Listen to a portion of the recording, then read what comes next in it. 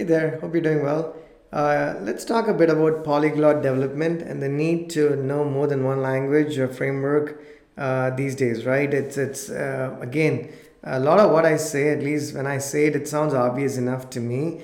But just because it's obvious to me doesn't mean it's obvious to everyone. And even if it's obvious to most of us, it doesn't mean it's obvious to everybody, right? So if what I say seems very obvious, still give me the benefit of the doubt and see if some of this is some part of it is at least different from what you may have already what you may already know. So when I say that polyglot, like learning different languages is important, it might be like, yeah, sure, the more the merrier, right? But the reason I say that is, years ago, right, when I started doing development, for instance, you could know Java and you could be a great Java developer and then just focus your energies in building Java applications, right? And that was just fine, right? Because you could be doing that day in and day out, a month in and month out, and year out, and you could still be doing that too, right? But things have changed, right? Things always change. But these days, and I speak to it specifically from a Snowpal experience. Now, we have a web app, we have the iOS app, we have the Android app, and then we have APIs which we are starting to expose to business users. And we have at least four that I can share right now, but there's more in the coming, right? So, and each of them is built the way we could build them best, right? So each of them is literally built on a different stack, and we have a number of microservices. I use that word carefully because people interpret that in any which way they want to, just depending on what they believe microservices are.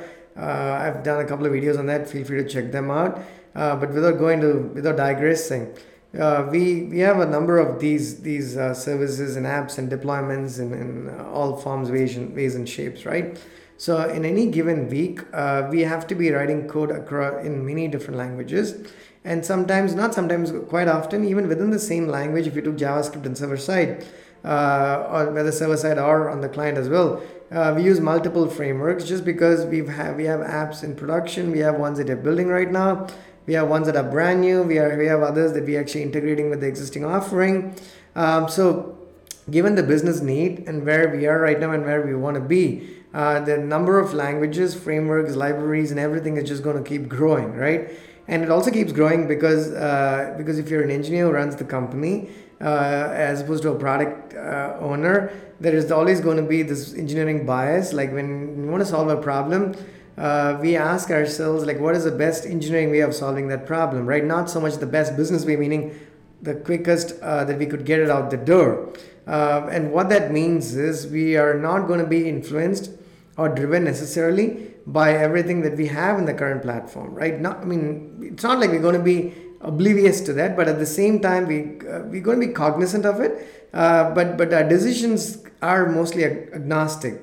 And what I mean by that is we don't pick a language, like we don't pick Ruby or JavaScript or whatever it is, because we have something else that's working using those languages and frameworks.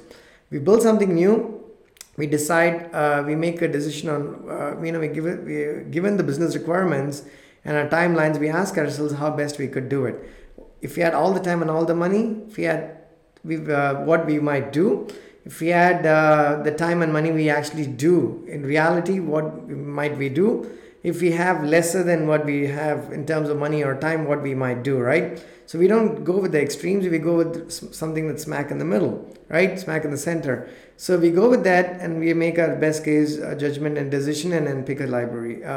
What that means is our ecosystem at this point has, and if you are an engineer who wants to join our team, you would likely need to know a number of different languages. And even if you don't you'd have to be the kind of engineer who's able to and willing to pick up those libraries and languages, right? But I say this because there are people I work with, good engineers, who want to stick to like one aspect, whether it's one library or one framework or whatever it is. They enjoy it, they love it, and they don't want to change. They want to do other things.